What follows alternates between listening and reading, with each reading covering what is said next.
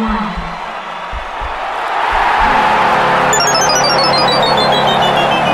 over. How's it going, everybody? It is yet another Montreal Canadiens loss that we have to talk about, but it's okay because my game over mug came in. So, got that going for me, which is nice.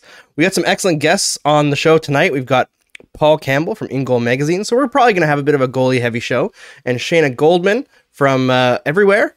She's on Sportsnet, The Athletic, McKeen's Hockey, Hockey Graphs. She's amazing, so let's welcome both in right now. How's it going, folks? Good. Pretty good. Thanks for having us. And the Okay. intro. I need to save these. You have a bad day, just play them. I mean, it's all right? And I got the new facial hair, trying to help Jeff Petrie out a little bit. It's a tribute to Jeff Petrie. It actually looks more like Wendell Clark, though, unfortunately. I sent it to Dangle before the game, and he was like, yeah, that's the Wendell. So, unfortunate. You needed to drive a protractor into your eye, Andrew. What? You needed to drive a protractor into your eye, and that would have been like the Petrie sort of channeling you needed. Yeah, get the red in there.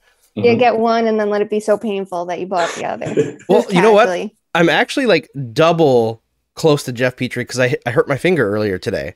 Oh. So, Okay, I'm- get on the ice. Let's see what you can do. Probably not much. Maybe skate about as fast as Douglas Murray if I'm lucky. If I get somebody pushing behind me. But yeah, unfortunately, that's about all I can do to help this Montreal Canadiens team at the moment.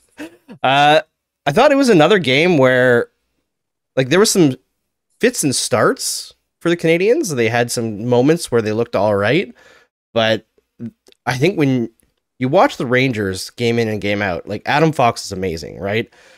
But when Adam Fox can play a team that doesn't have a defenseman on the other side that can do anything close to what Adam Fox can do, it's like a cheat code. And both games against the Rangers this season, he is just run roughshod over them. It's incredible to watch. He does that against everyone. He literally does. And it's funny when the Norris discussion went on last year, because there were some who were like, oh, he's not good enough to win it midway through because he wasn't scoring as much. And it's like, what are you watching? Because, it was literally 10 games into his career. You're like, actually, this player is something special, even though he doesn't have the points. And then the more he did, the more you're like, okay, he's really good on both ends of the puck, because you knew he would be offensively, but you didn't know if there'd be an adjustment defensively because he's coming to a terrible team. Every single defenseman that comes to New York, no matter how good you are, struggles. So why would the player coming from, the college level all of a sudden be amazing? And he is. So yeah, it's every game, and he just keeps getting better. And you're like, oh, okay, this is a thing now. Every game you're going to watch him do something amazing on both sides of the ice. So, I mean, it's fun, but it definitely sucks for every opponent. But now they do know to look for him. That's the biggest change. Yeah. Although would you say he's even better this year? Because to my eye, I didn't get a chance to watch a ton of the Rangers last year just because of the way the divisional format was.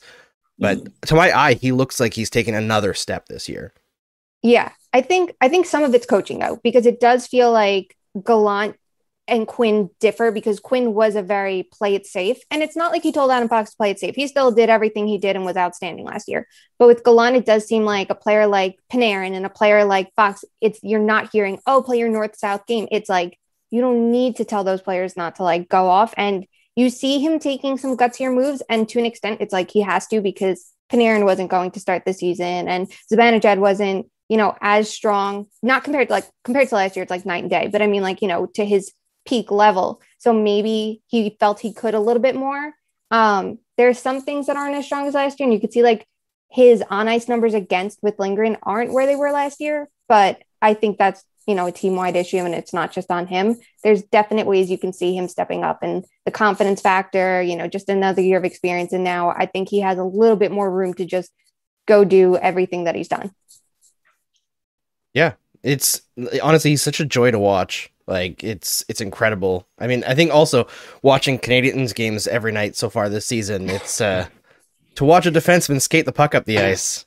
It's a joy. To move the puck efficiently, join the rush. I mean, not Andrew, to besmirch Ben Sherratt, who has joined the rush pretty efficiently this year, but unexpected. I have to take some exception to what you said there earlier, because Fox is fantastic, but to say there's no one on the Canadiens who can do that, that's a real insult to Ben Sherratt and what he's been trying to do for the last few games.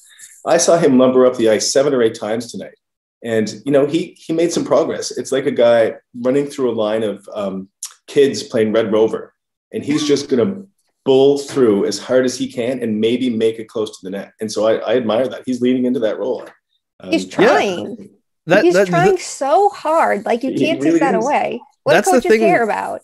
That's the thing about Sherratt is, like, I've kind of been pushing the idea this year that I think he's a significantly better player when he plays like this, as opposed to when he does the, like, I'm going to smash people in front of the net thing. I think that he brings more to the table when he's trying to bowl through players and join the forecheck. And he's just so big and so strong that sometimes it's so unexpected that he would do that. It seems like opposing teams are like, whoa, what's going on here? Why is this guy joining the rush? And I've kind of said that the last few shows, but I think that he actually brings something to the table that way. I think he's been really strong so far this year, which has shocked me because my opinion of Sherratt the last few years is he's one of the worst players in the league. He's just been carried by Shea Weber. So the fact that he's actually bringing something positive to the table is one of the few bits of good news for the Montreal Canadiens. And we're going to talk about more positive things about the Canadiens, specifically Cayden Primo. But first, I want to touch on, because it's been pointed out in the comments a few times here, the end of the game with Brendan Gallagher and, I guess to a lesser extent, Josh Anderson. I think it's very clear based on the last couple of games that Brendan Gallagher is at his wit's end right now. Like, he is so frustrated with the way that things are going. But Barclay Goodrow sold that so hard.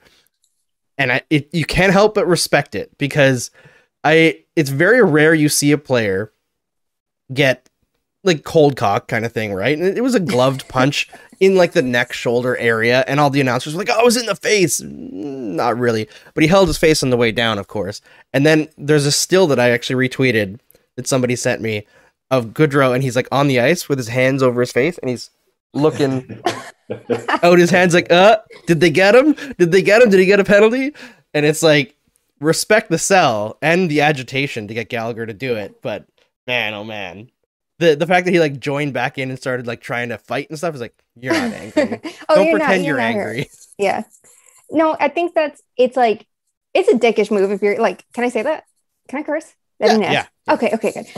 So it's a dickish move if you're going to punch someone in the face no matter what, or even attempt to. You might miss, you might try something. Like, you're not trying to be a nice guy out there. So like, if you want to be dramatic about it, it's the end of the game, like go off, whatever, you're trying to drop a penalty. Like, that's a good thing for the Rangers, because then they don't have to try to close out the final, minutes of the game that they are not very good at doing. But like, this is a team, it's like, the irony of it is like, this is a team that's told to be tougher. So it's like, is that okay? Like, that's my one question, to be like, will your coach give you shit after the game for doing that? Because you're supposed to be so tough, which is why obviously everyone jumps into it. And then everything happens with Trouba at the end of the game, and everybody has something to prove this year. But yeah, just, it was a little bit much. It was a little bit dramatic, but like, I guess I understand, like, if you're like, well, that was unprovoked, even though it probably wasn't. Like, nothing truly is unprovoked, No. Like, if it is, we're all, up in arms yelling about it. But yeah, I don't know. It was just a little bit of, they wanted to add some spice to the game, I guess. I don't know. Yeah, I think you look at Gallagher and you look at Anderson, and it's desperation, right? And of course, yeah, it's a dick move to punch somebody in the face, gloved or ungloved, especially when they're not like consenting to a fight, right? Even if they're bugging you. But like, you can see it plain as day on the Canadiens. They're just looking for any kind of spark at this moment, right? They'll do whatever. And for the most part of the season, that hasn't even been there. Like, the frustration has been surprisingly low with how often they've been losing, and like how badly they've been losing a lot of the time. It seems like they haven't had the willingness to push things at the end of games. So like, I guess from that perspective, Canadian fans could see the positive of it, but you never want to see a guy who's a leader on a team take himself out of the game when you're only trailing by one. Yeah, like the fight, really early on, that fight was the right kind of thing, even though it was equally ill-conceived. At least it wasn't going to take a really valuable player off the ice with 30 seconds to go, right? He was going to get his lunch fed to him, obviously. But there was an attempt, right? It was a good attempt, nice try. You're new in the league, you're going to do something to really shake this team up. Maybe that's the sort of thing, right? Not losing your cool with a minute left or half a minute left and sort of letting the team down in essence. I mean, it wasn't much of a shot that he gave, but the fact that he was goaded into it, and he was able to be goaded into, something that he's not going to get the benefit of the doubt ever. No. So as soon as he throws a fist and someone doesn't throw one back, he's going to get penalized, and he needs to know that. So I understand the frustration, but that move at that time is just pure, and it's pure frustration. I mean, it's not leadership, it's not anything else. It's just I'm angry, I'm frustrated, and here this comes. Yeah, it's like the type of frustration where you start to make selfish moves, and like even if Gaudreau did sell it, which in my opinion he 100% did, it's still a penalty. Like there's no getting around that. You can't do that at any point in the game and really get away with it. Like you got to be really sneaky. And one thing about Gallagher is he's not very sneaky. He has lots of positive attributes, but sneakiness is not really that high on the list. Yeah, and it's the timing of it. Like you both mentioned, like you're playing a team that sucks at the end of a game. You're playing a team that tries to go into a defensive shot and doesn't do it very well. This is a team that has blown third period leads multiple times in, their recent stretch of games, or against the Panthers, they almost blew the lead. Like you're playing a team that's super vulnerable to it because they're going to rely on their goaltender, and the shot tide did turn in Montreal's favor. If they kept pushing at it, there's a good chance like this game would have went to overtime. Maybe it wouldn't have, but at least you would have given it your all. And the second, you take a penalty or do something that might put you in a position that could give put you in the box and now put you down like a man, you're really hurting your chances, especially in this matchup, because the entire game could have been different if it was literally another 30 seconds of pressure on the Rangers, given like what we've seen about that team this year. Absolutely. And I know, like, Paul, you mentioned, I don't remember if it was in DMs or just straight up mentioned to me on Twitter, that Shesterkin was a little bit off his game tonight as well. So the Canadians kind of failed to pounce on that. The number of shots the Canadians had sort of belied. I haven't checked their XG or anything, but it looked like tonight. I was expecting, and I started off taking notes saying, "Oh yeah, Shesterkin, normal," and I was comparing him to Primo, sort of to get a sense of both their games, right, or to give a sense of both their games if we were talking about that tonight. And Shesterkin is powerful. He's really confident on the puck. He's really solid on his skates. I mean, but tonight he was vulnerable, and he was not tested like he can be, like the Canadians could test him, like the Rangers. The announcers kept saying, well, the Rangers, they give you chances. So the Canadians are going to have a chance to get back into this. And I kept watching, and they got a couple of chances. They got a couple of decent shots. They scored on a couple of their decent shots. But as the third went on, I had no sense that the Habs were mounting a significant attack. Like the shot tide turned, but the shot quality tide didn't seem to change very much. And Shesterkin, on that second goal, he gave up that boot break rebound, sort of right back in front, and then was a little bit sluggish. It was a quick play, but it was a bit sluggish for him to get back to the post. And the Canadians just weren't exposing what for him was probably not as good a night. And it's like they just couldn't. They just didn't have the firepower. They couldn't mount the sustained pressure until maybe the very, very end, and then sort of they pissed that away. I mean, the Canadians not having the firepower, Paul, what a hot take. That's not something we haven't been talking about for 5 or 6 seasons. We need Stéphane Richer back. I believe he's the last 50 goal scorer that the Canadians had in a great era for goal scorers. So just someone like that, someone who can really easy thing to get.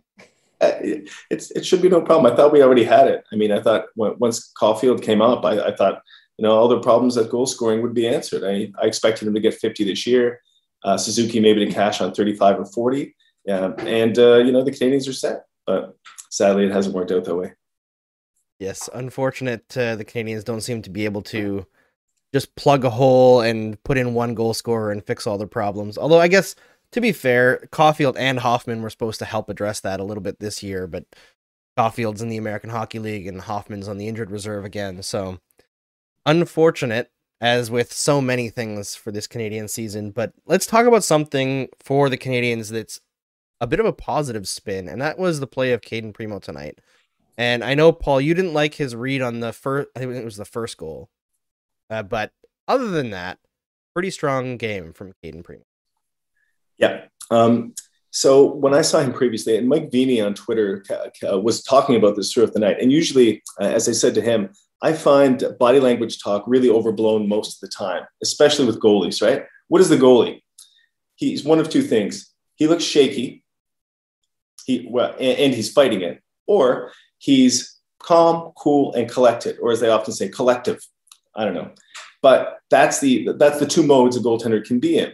And whenever we've seen Primo in the past, he's looked utterly terrified.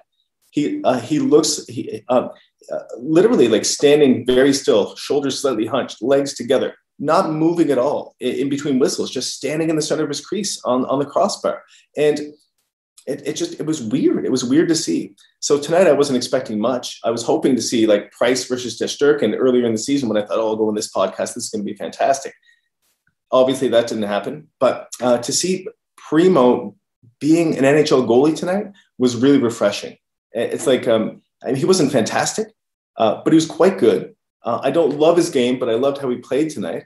And that's a real step forward for him and something that Canadiens fans can get excited about in a season when the goaltending and other things haven't been all that exciting. Yeah, I think I looked at sorry, Shayna. I looked at the expected goals on Natural Stat Trick, and it was like 2.6 to 3.3 in favor of the Rangers. So not too different from the actual scoreline in the end. But I think one thing that I noticed during the game was that anytime the Canadiens like created some pressure, oftentimes the Rangers were coming back on like the turnaround and getting a much better, higher quality chance.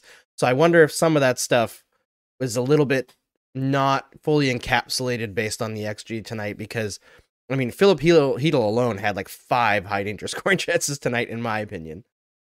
Yep.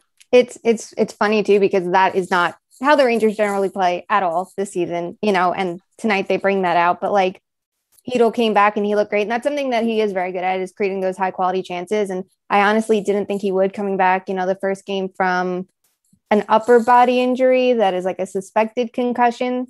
But you had him going up against that Rangers second line, which was Panarin, Strome, and Kakko. They've been okay to start the year, and then you see them starting to trend in the right direction after this weekend, and they were really clicking tonight and trying like different passing plays and rush attempts, and you know, there were these high quality chances, and he looked good up against them. So I think that was impressive. And then you have someone like Chris Kreider, who, like, yes, he did score, but you know, it's coming off a Royal Road pass from Mika Zibanejad, a no-look pass. That's a tough one. But he still had, I think for Kreider at 5-5, he had 8 attempts and 3 of them were high danger. So like the fact that he was facing that and he played so well, it's a good sign.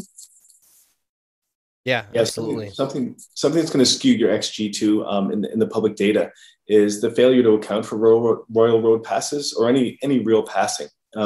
Also a failure to account for multiple saves in a sequence.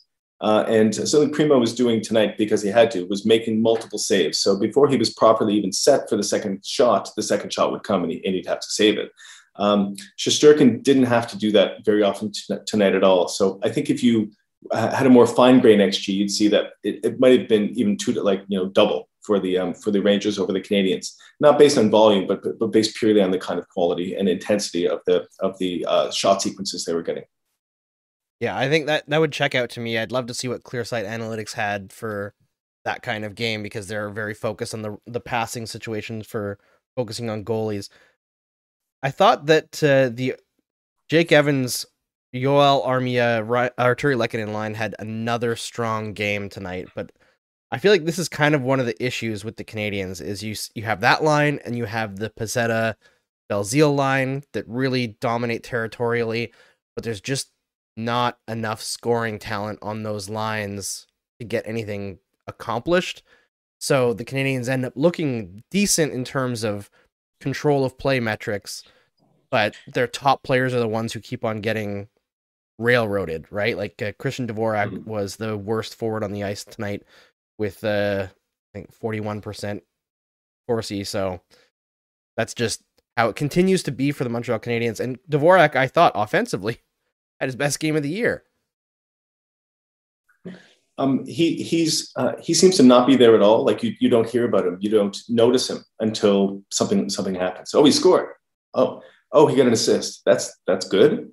But the rest of the time, I mean, the 40% Corsi, I mean, it makes sense, right? Because if he's on the puck and he's driving play, you're hearing his name, right? You're noticing him do things.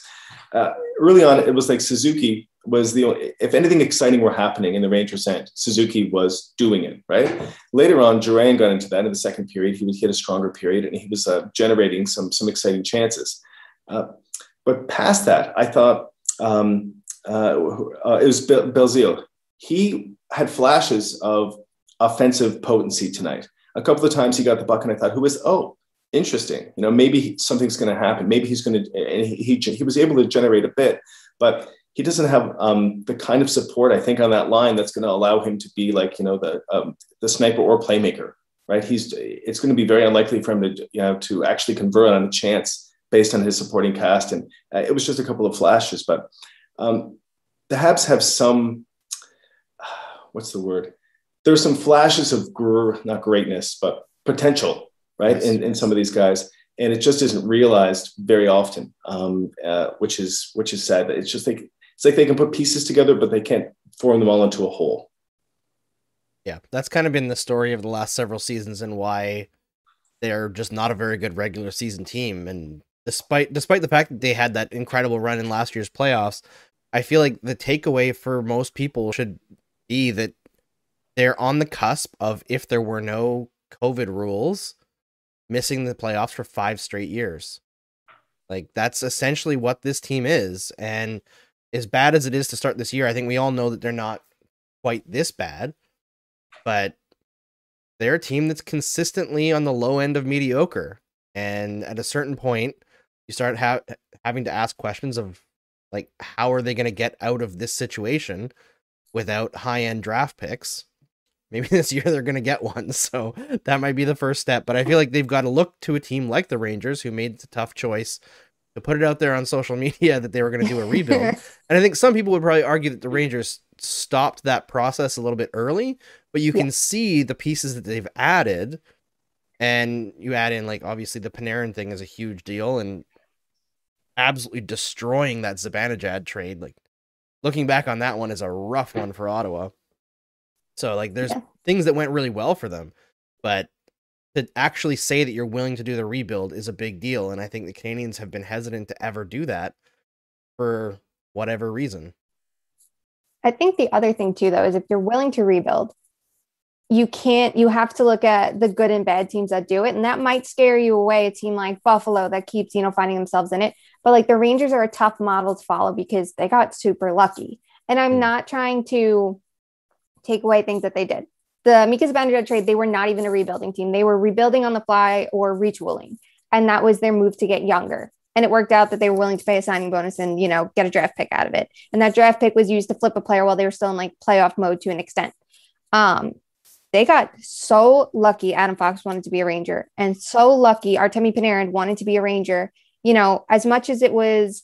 And that Ryan Spooner was bought out. So they had X amount of cap savings, because that gave them that, like, unlock that last amount, because they were up against a wall because of bad contracts from over the years. So, and then winning the picks, the first overall pick and the second overall pick, that was incredibly lucky. And, you can look at the flip side of it and be like, well, their first and second overall picks haven't been the impact players maybe you'd expect from players drafted in that position. But at the end of the day, they got them because they were super lucky. And, for a team like Montreal, like, I look at it, the year that they got into the playoffs for the bubble, they expanded it, and Chicago and Montreal did get in. Do you think it would have helped them to just miss the playoffs, get a high pick, and, kind of have that reality check of like, maybe we aren't that good, even though we did win this series here, like, just ending the season and recognizing like, hey, we're not that good. Let's get planning on next year in the future. Like, would that have helped them more, do you think? I think it definitely would have. And I think it also would have gone a long way towards like correcting their poor evaluation of what makes them successful.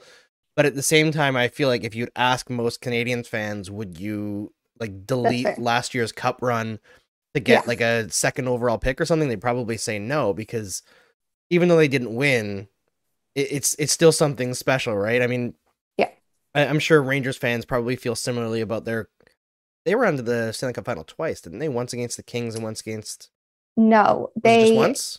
Yeah, they lost in the Eastern Conference final to the Devils in 2012, and then the Devils lost to the Kings in the Cup, and then they went to the Cup the next year, and then they lost the following year in the Eastern Conference finals to Tampa Bay, who went on to lose to Chicago. Okay. So yeah, they had a really strong period there. And even thanks to Henrik Lundqvist only, though. Yes, this is true. I mean, and that's kind of the funny thing about these two teams, right? Is that at the end of these two Hall of Fame goaltenders' careers, they're probably going to end up with, well, they had a good stretch but didn't win anything, right? Like, you could argue the two best goaltenders of their era, if you like put Luongo in the last era, which is kind of sidelining Luongo a little bit too much, but they're like the top two from like the post 2005 lockout, we'll say. Both those guys having no NHL like championship, it's like unfathomable. When you look at like the 2 decades before that, where like money goaltenders were the big thing. Yeah, and if you go closer to into like their actual cup run, you know, Henrik Lundqvist was unbelievable in 2014, and it literally didn't matter because that team had no business going as far as they did. They did not have the goal scorers, they did not have, you know, enough forward talent, and their defense relied on Hank to save the day every day, you know. And then the following year, it was the same story. They didn't do enough to bolster their forward depth, and maybe how they made it to the cup final, maybe how they made it past Game 7 against Chicago. I mean, sorry, Game 7 against Tampa to take on Chicago could have been different because you never know, you know, a couple lucky bounces and Lundqvist being amazing could have changed something. But at the end of the day, it didn't. And it's something that could have been foreseen. It's lucky they made it as far as they did, but you didn't do enough. And now he ends his career without that. And the same goes for Price. You know, you could only go so far. We need to see goalies just start moving up the ice and be like, you know what, I'm going to score this one. We need more goalie goals. Like at least get to center ice once in a while. I get it if they don't want to hit the offensive zone, but they need to do something to stand up for themselves because these teams are not helping them. Shesterkin seems to me like a pretty good candidate. I saw him play the puck in the first period. He's a great puck handler, which is a really underrated part of his game. He fired a pass up to center ice and almost set someone up for a break. I thought, okay, he's doing it. He is going to get one in his career. He already seems like he wants to, is the thing. Like you see the way he clears the puck too at the end of the game. And you're like, okay, like that's something Lundqvist wasn't great at, was handling the puck. And Shesterkin not only is good at it, he's bold enough and ballsy enough to be like, I'm trying it. I'm getting that goalie goal. He is so much fun to watch. Part of actually a lot of the reason that I signed up for this game specifically was so that I would have an excuse to sit down and just really watch him for an hour. And it wasn't, I should have known he wouldn't be tested as much, or, you know, he wouldn't have as much to do, but he's so good. That's also what tonight was a really clear example of where the Canadiens and Rangers, who met in that 2014 playoff run. And so the Rangers right now, at one point they said, we're going to look at the future, right? So retool, rebuild on the fly, whatever, right? They're at least then tear it down. Yeah. Then they were like, oh, that doesn't work. They're looking forward and they're thinking, okay, this isn't good enough, right? We need to think about what we're going to do in the upcoming years. So what do they do in goal? Well, they have possibly the best goaltender in hockey right now, who's still relatively young. This will be his 26-year-old year. And Montreal in their net had Caden Primo, right?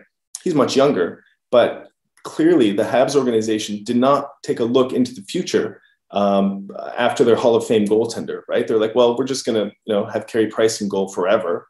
And it doesn't really matter what happens, right? It doesn't really matter. I mean, they didn't give him a good backup until Jake Allen, right?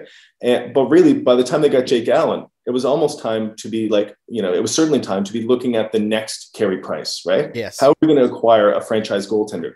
It doesn't have to be Carey Price, just someone who's able to shoulder this load, right? Hopefully develop from within. And the Habs did not do that. And it's emblematic of the entire divergence between the Rangers and Canadiens after that time. The Rangers looked forward and the Canadiens just stared at their belly buttons as hard as they could and decided this is what we're going to do. We have to make this team work. However, we have to, keep Carey. We have to make Shea work somehow. We have to make him healthy. I don't know. It seems like that's been the organizational philosophical difference that's made the difference. Yeah, popsicle sticks and bubble gum to keep everything together. That's basically been the modus operandi. I think you could argue that the Canadiens tried to look for a goaltender of the future when they drafted Zach Fucale, but I think you could also argue that was bad drafting because there were a lot of warning signs around Zach Fucale that he was not a great goaltender coming out of junior. So I know that his dad was on Montreal radio this week after he got his first career start and first career shutout in a 22 save effort, saying Canadiens bungled him. And that could also be true. Their track record with development is awful, but I think that he was not the high-end prospect that the Canadiens believed he was. And I remember that draft was one where I believe the Canadiens had like 4 second-round picks, and the only one that they made out of it was Artturi Lehkonen. Mm-hmm. It was the And- same draft, I believe, that they drafted Mike McCarron first in the first round. I remember just And, like burying my head in my hands. Not I as love bad Lekanen. as the worst moment I've ever had at a draft when I was a Canadiens fan was I got to go to the 2014 draft in person. And I've told this story before. The Canadiens traded up.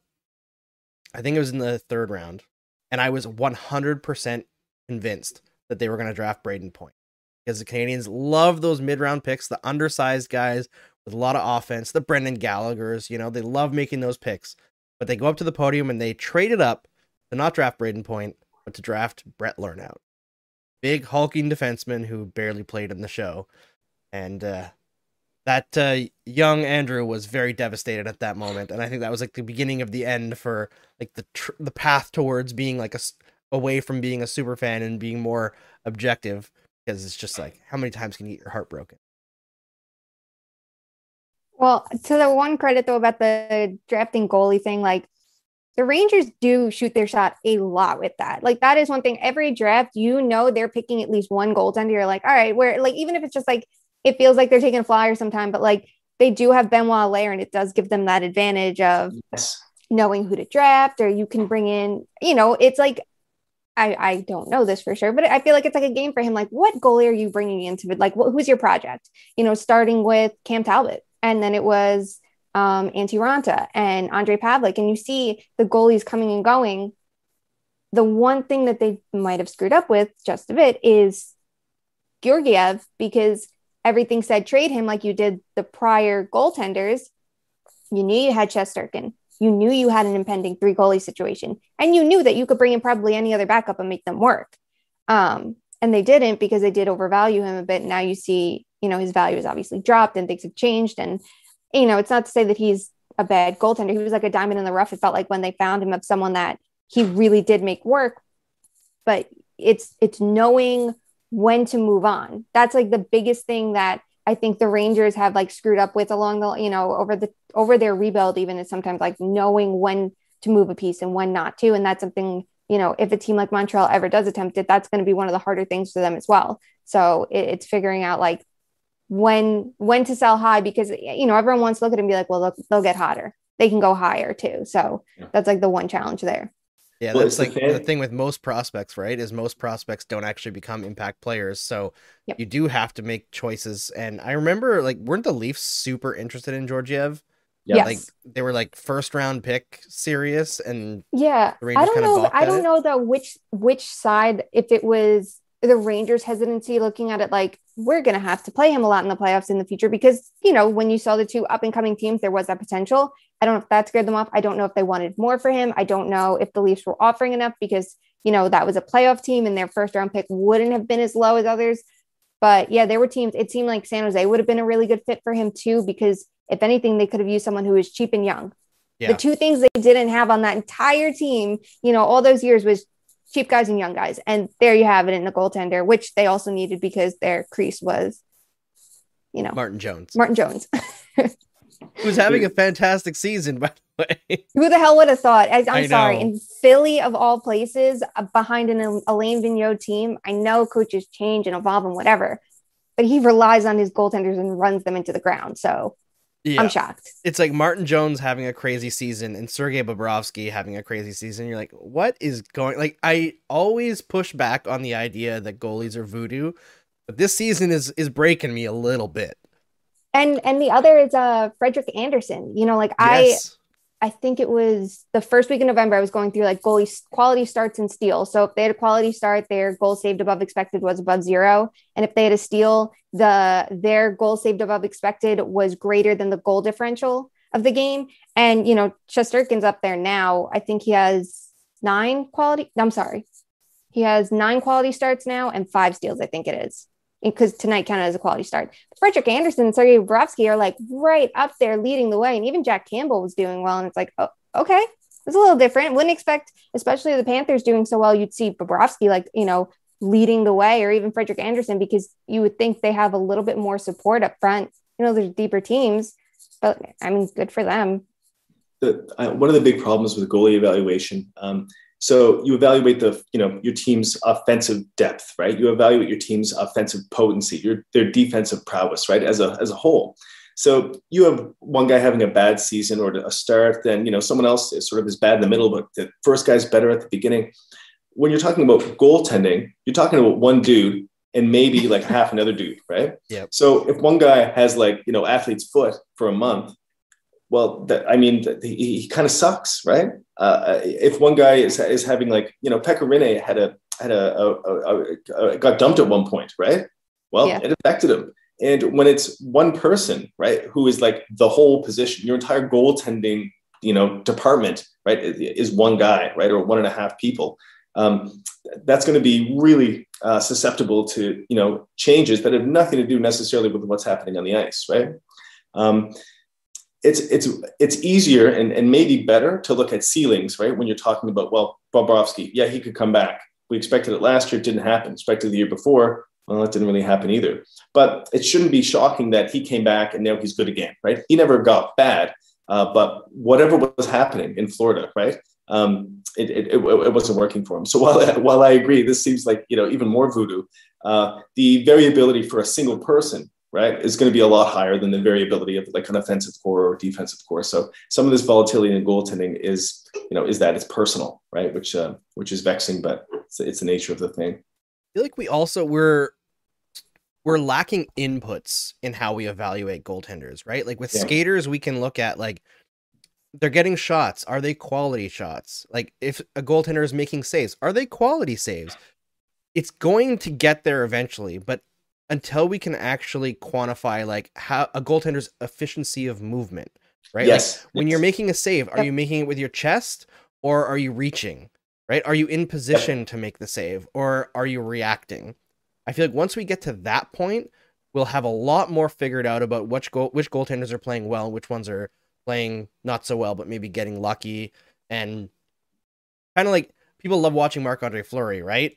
Mm-hmm. And Marc-Andre Fleury, I find, is a guy who's always reaching to make saves. So to me, not a great goaltender.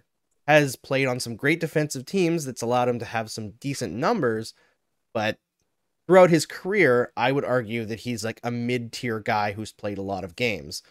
Whereas guys like Henrik Lundqvist, you look at it, it's like 80% of the shots are going straight into the crest, and you're like, yeah, you're efficient, you're flawless, you're doing everything the right way. And Henrik Lundqvist might be less entertaining to watch because of that, which is kind of the annoying thing about goaltending, right? You look at like the 1990s and the 1980s, and it's everybody flashing leather and 2-pad stacks, and it looks amazing, but the actual performances are not that good. Yeah, that's for sure. And like I think too, like we can quantify a player's abilities and group it with their playing style so much easier. We know this player is a playmaker, so maybe they're not individually taking the shots themselves, but we can look at what the team does while they're on the ice. And if they have an 80% expected goal share, that's a crazy number, but still like something like that, like, you know, they're doing something, even if the puck's not coming off their stick, they're contributing somehow, and you can group it together. Goaltending is so much more, it's tougher. You can't be like, well, they're a stand-up goalie.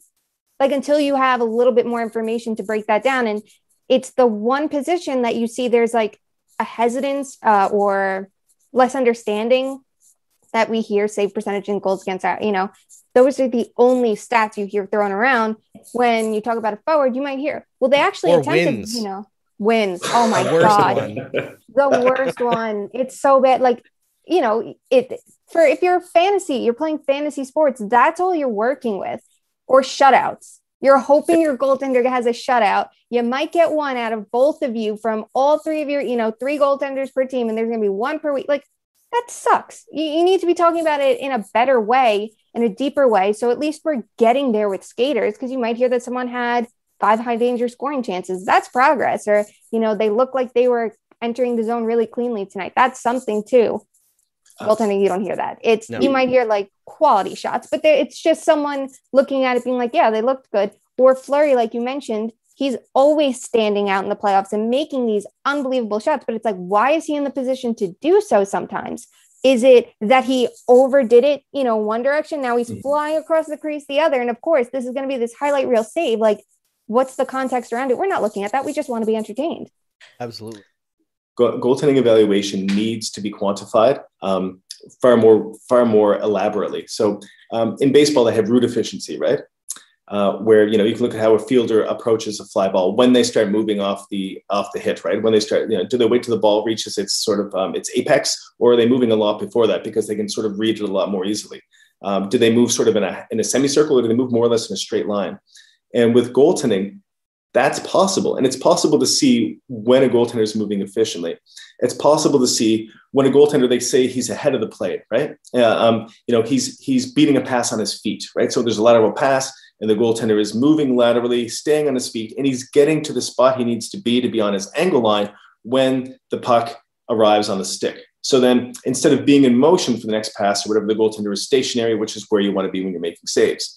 And you can see all this, but it's very hard to quantify. So even something like Clearsight Analytics, they can say, okay, these 3 passes, before the goal, usually, this will result in a goal if there's a shot on goal at all at the end.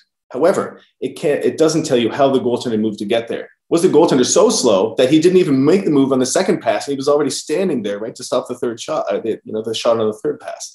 And so the quantification is necessary. And if it doesn't happen, then you get the whole either traditional idea of evaluating goalies, which is, wow, look at him making that amazing reaching save. He's challenging way outside the paint. That's brave, right? There's almost this like old school moral element of evaluating goalies, where a goalie who gets out there and is courageous, right, and is flying around is a better goaltender than a goaltender who's just standing there letting the puck hit him and blocking, right, which is like almost immoral. Even Ken Dryden was almost making this argument, right? It's almost immoral if Vasilevsky can just go down an RPH and pucks hit him. Ugh. Yeah, and it's all about like playing percentages and understanding how the game flows. And I understand that point of view. And like, I think one thing that people shouldn't take away from this is us saying that incredible saves are a bad thing. I don't think we're saying that. It's just that if a goaltender is always making incredible saves and like all their saves look really acrobatic, they're probably being forced into emergency mode a lot more often than they need to be. Unless they're Dominic Hasek, then it's just art. Show me the play. Show me the context, right? So give me a save. I hate paddle back saves, right? Where a goalie's beat on his glove side or he's faked. Then he reaches back with the paddle and it hits his paddle. Now, of course, everyone loves those. I know. Everybody put them in the NHL those. games. It's the most overrated save in hockey because a goaltender in Adam, right, in Squirt, will do that move because they overcommitted to their left, and there's nothing else to do, right? There's the goaltender who's able to like do a Vasilevsky and twist backward and catch the puck in the air. Wow, right? That's something, right? That's interesting. That's doing more than you'd be expected to in that situation.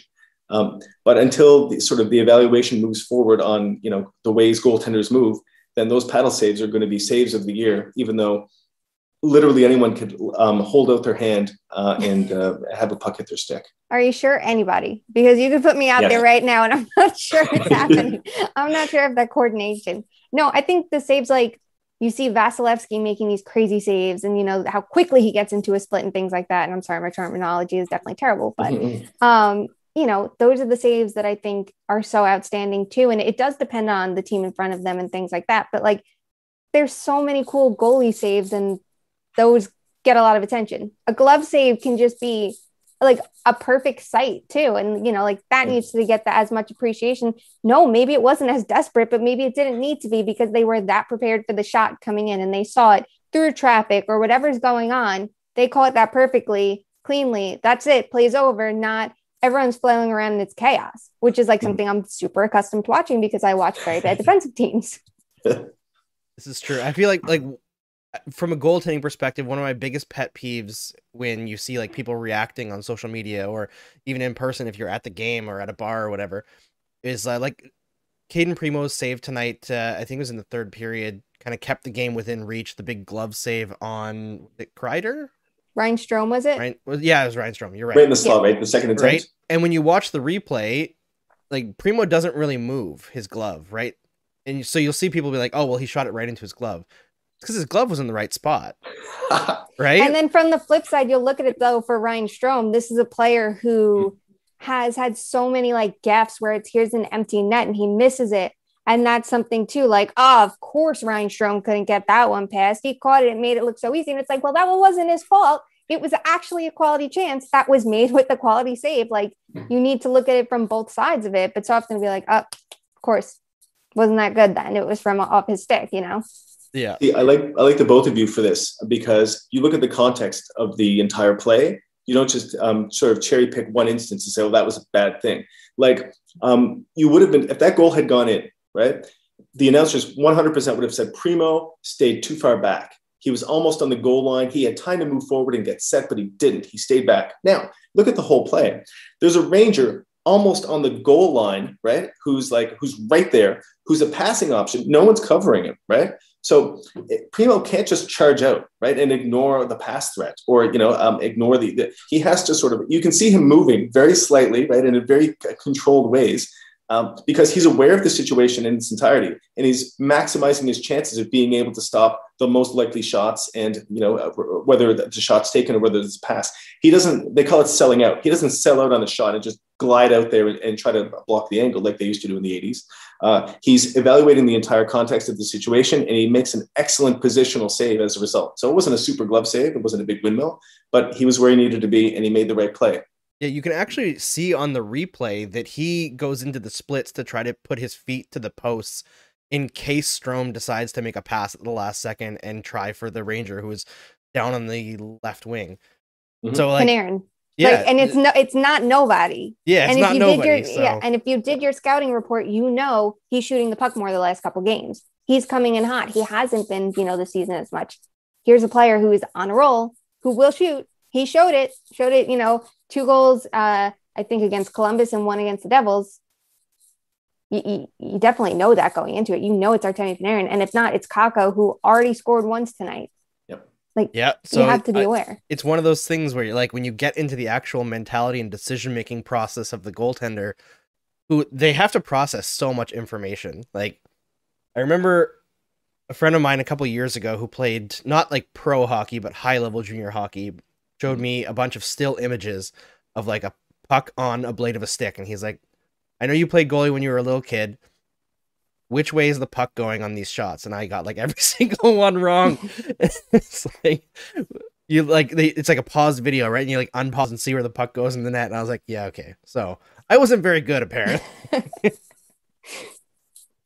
I probably wouldn't be either. It's okay. Some of us just aren't meant to. This is true. It's a lot easier when you're little, Andrew, because yes. It only goes along the ice. I was at a practice for one of my youngest, who's in hockey right now, and I can tell the coach of the other teams told their little goalie, just lay down for the whole net. And that poor little kid laid down, and he got scored on 9 times. Oh, it was so sad. It was so sad. You just can't. It's not that easy. It looks that easy, but it's not. No, easy. It's not easy. You can even when you're that little. No, even when I play, we'll play mini hockey, and I'll be like, I'm going to play goal. Because I know it. I'm like, I got this. And, strap on knee pads and stuff. And I sit there trying, and it's hard to know, to be coordinated and be prepared with her. It's obviously I did not grow up playing goal. I did not have years of practice. I'm just a moron being like, I'm going to attempt this.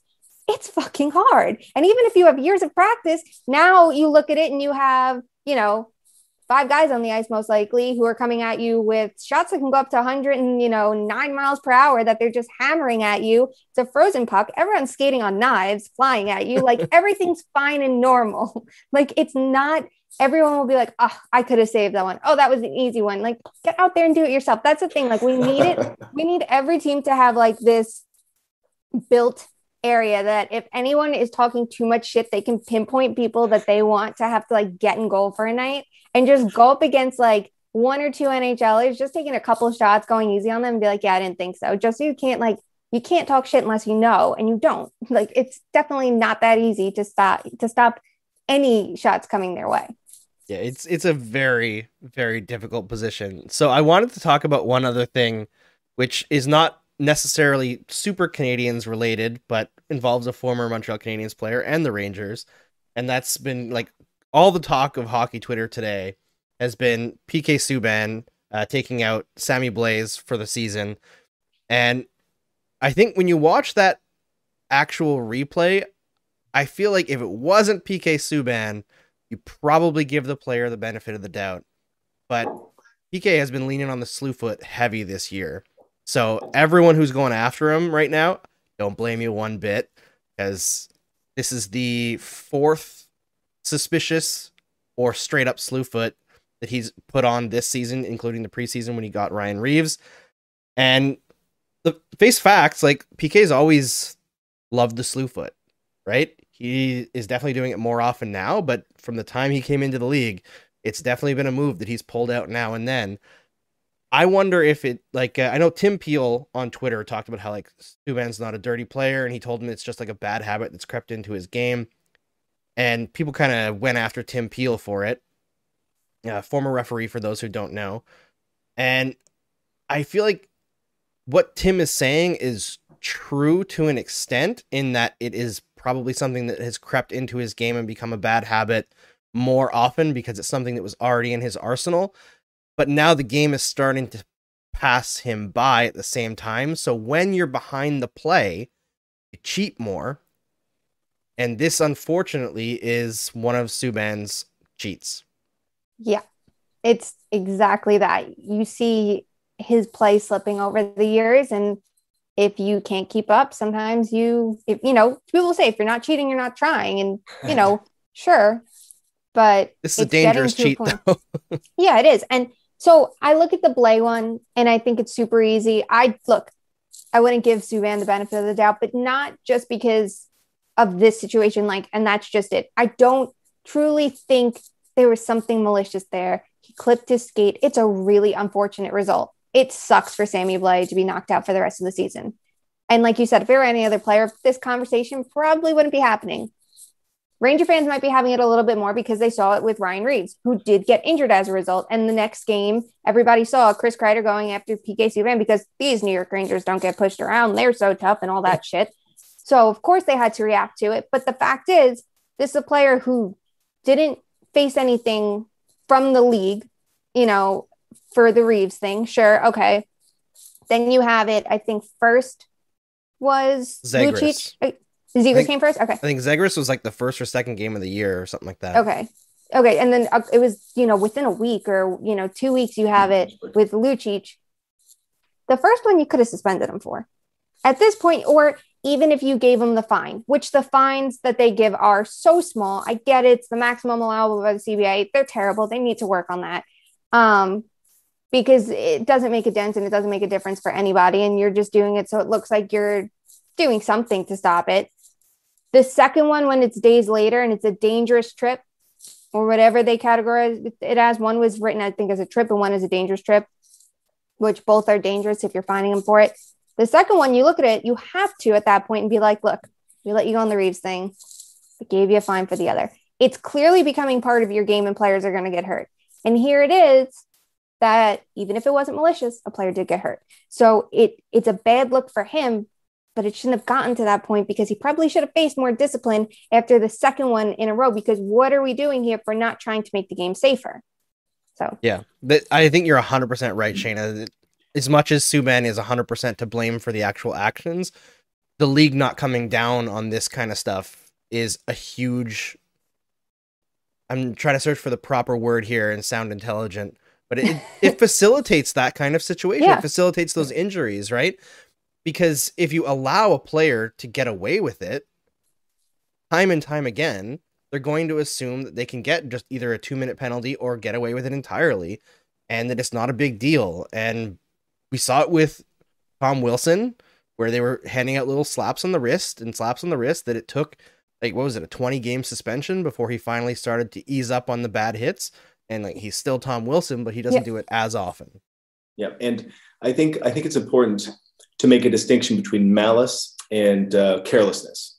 Yeah. But when you've been careless in a way that ends up causing injury, ends up causing significant harm, then you can't really, that distinction ceases to matter. Yeah. So the Tim Peel thing, right? He's not, basically saying he's not evil, right? He's not out there trying to hurt people. Fine.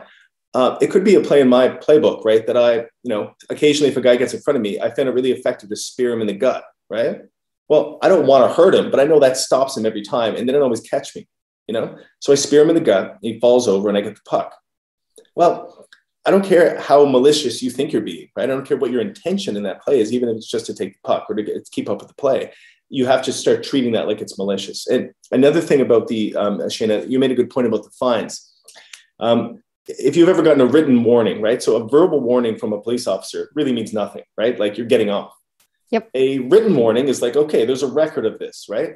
And I think the fine should stand in that place. So the fine is nothing for any of these players. But it's like, I've documented this offense. It has risen to the level of further discipline, outside the game. So if the league were more willing to start that precedent where something's happened, we don't know if it was malicious, but it's bad. And we do have a tool at our disposal, right? That's going to enable us to at least sort of have a record of this down, right? To sort of start the punitive process. That way, you're not 5 or 6 of these in before the player has any sort of a record, right? Officially of these things happening. And I think that's where the league has to begin.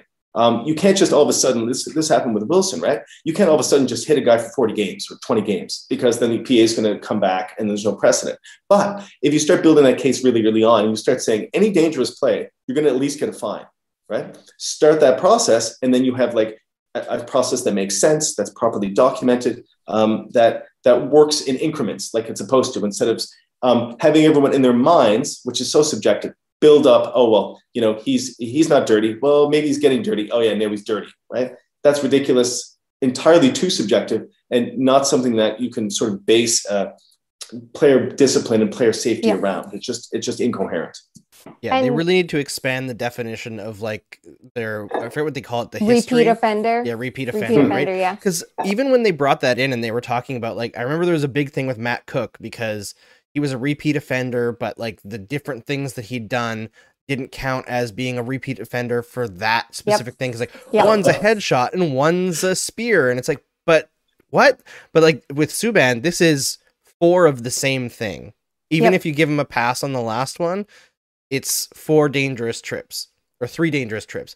It should never get to 3 before serious action is taken. The first one needs to be a fine. The second one needs to be a suspension. And I feel like if you have a fine to start that record and you do something that requires supplemental discipline and it's the exact same thing, it needs to be a bigger suspension than if you'd done something that required a suspension that was something else. You know what I mean? Yeah, no, that's exactly it. Like you need to, it's not him doing 3 separate stupid things. It's within a month's time, you have at least 3 dangerous trips. That's how they're categorizing it. So now they all line up and there it is. You have the same thing. You're listing it. It's a trip. It's a trip. It's a trip. You didn't say one's a slew foot. You said they were a trip. So now they can be all categorized together as that repeat offender, like you said. So what's the purpose of doing this then? Are you punishing him? Are you trying to deter him from doing it in the future? Because now, where is this going to go from here? We saw in preseason, the Rangers responded the next game by kicking his ass because that's what they do now. The Rangers and Devils don't play each other for a while, so maybe things will die down by then. But guess what? Sammy Blake's still not going to be playing, so maybe the Rangers will still have their grudge. We know that's the whole mandate this year. But what if he does it to another player? It just is going to keep building, and it's just going to get to a point. If everybody knows the league's not going to step in, then they're going to take it into their own hands, which is exactly what you're trying to get out of the game by having a department of player safety. Yes, you don't want to take out fighting. We got that. No, you don't want to take out hitting. Like, we do understand that's still a thing going on right now. But are you asking for them to fight their own battles? You could look at the Capitals against the Rangers last year and the Tom Wilson thing. You knew what was happening the following game because it wasn't handled. And then, you knew it was going to continue. Everyone had it. Marquee night, opening night, Rangers, Caps. Everybody's watching. It's on national TV because you're anticipating it. Are you happy you're selling the game that way now? Because that's how it seems, even though you're saying you're not. So simply putting in stricter measures and tightening up those rules and being more aggressive with it and seeing if it works, just as you will start calling more high sticks and more slashes because you don't want them to affect the game. It's the same thing, but now it's on a greater scale because you're trying to avoid serious injury that maybe you aren't seeing from a couple trips or a couple slashes. But if you're seeing it, here's a player that's out with a torn ACL. Maybe if Subban wasn't near it at all, it's a different play. It's, even if it wasn't malicious, even if that one wasn't intentional, maybe had it been handled sooner, you're not in this position. So now you have a player hurt, Player probably going to get his ass kicked the next time he plays the Rangers because that's how it has to go. And then even though it shouldn't, it will because that's the team they are now. And then you're going to have it that it happens again this year. I'm sure in the next few weeks we'll be seeing it. Like, what's the excuse then? Yep. I mean, we'll all be looking for it now too, right? I mean, yeah. It's been pointed out. There's compilation videos all over social media. Yep. He should be on thin ice right now at the very least. I would be shocked if the NHL does nothing, but at the same time, maybe that's what's to be expected. But yeah, so I think we'll wrap it up there. But thank you so much for joining me, both of you. First Shayna and then Paul, tell everyone where to find you and what you've got going on in the coming weeks here. You can find me on Twitter at Hey Shay with 3 Y's and 3 Y's. I know I should change it and I haven't. Now it's here, it's stuck, and it's very old and it's from high school, but like it's really not unique. I mean, that was like the thing then to do like, hey, and then your name. So whatever it is, what it is. At least you all know me by it now. And you can find my writing at The Athletic and Sportsnet and McKean's Hockey. And if you follow me on Twitter, you will see a bunch of things that I make that you can buy, like, fun scrunchies and masks and ass wash and things like that, because, who among us doesn't need a bunch of scrunchies? You can support your favorite team with them too. Awesome. Oh, great. You can find me on Twitter mostly at Way to Go Paul. And if you remember where that comes from, you are truly a hockey Twitter veteran. It's fantastic. And most of my stuff comes out at In Goal Magazine. And there, if you want to know, for example, what a goaltender is thinking when the play is coming down, we can speculate, but we actually have goaltenders there who sit down and go through video and say, this is what I was thinking. These are the things I was considering. This is why I did what I did. I wish I'd done it somewhat differently. So for all the voodoo that we sometimes talk about and all the sort of charlatan analysis that you get, hearing it straight from the horse's mouth from goalie coaches and actual goaltenders in the situations clarifies an incredible amount of what's happening out there on the ice for a goaltender. Useful, obviously, for goalies and goalie parents and goalie fans, but even a casual observer of the game. If you're a broadcaster and you don't have a subscription to In Goal Magazine, you're really missing out on an incredibly important aspect of the game. And you can complain that you don't know goaltending very well. Well, there's an excellent resource and go check it out. You don't have to live there, but if you just look at a few things, get the basics, you're going to be more educated than probably 75% of the hockey world. So that's my plug there. Yeah, highly recommend reading both of these incredibly intelligent people. Thank you so much for joining me tonight, and thanks everybody for watching. We'll see you again on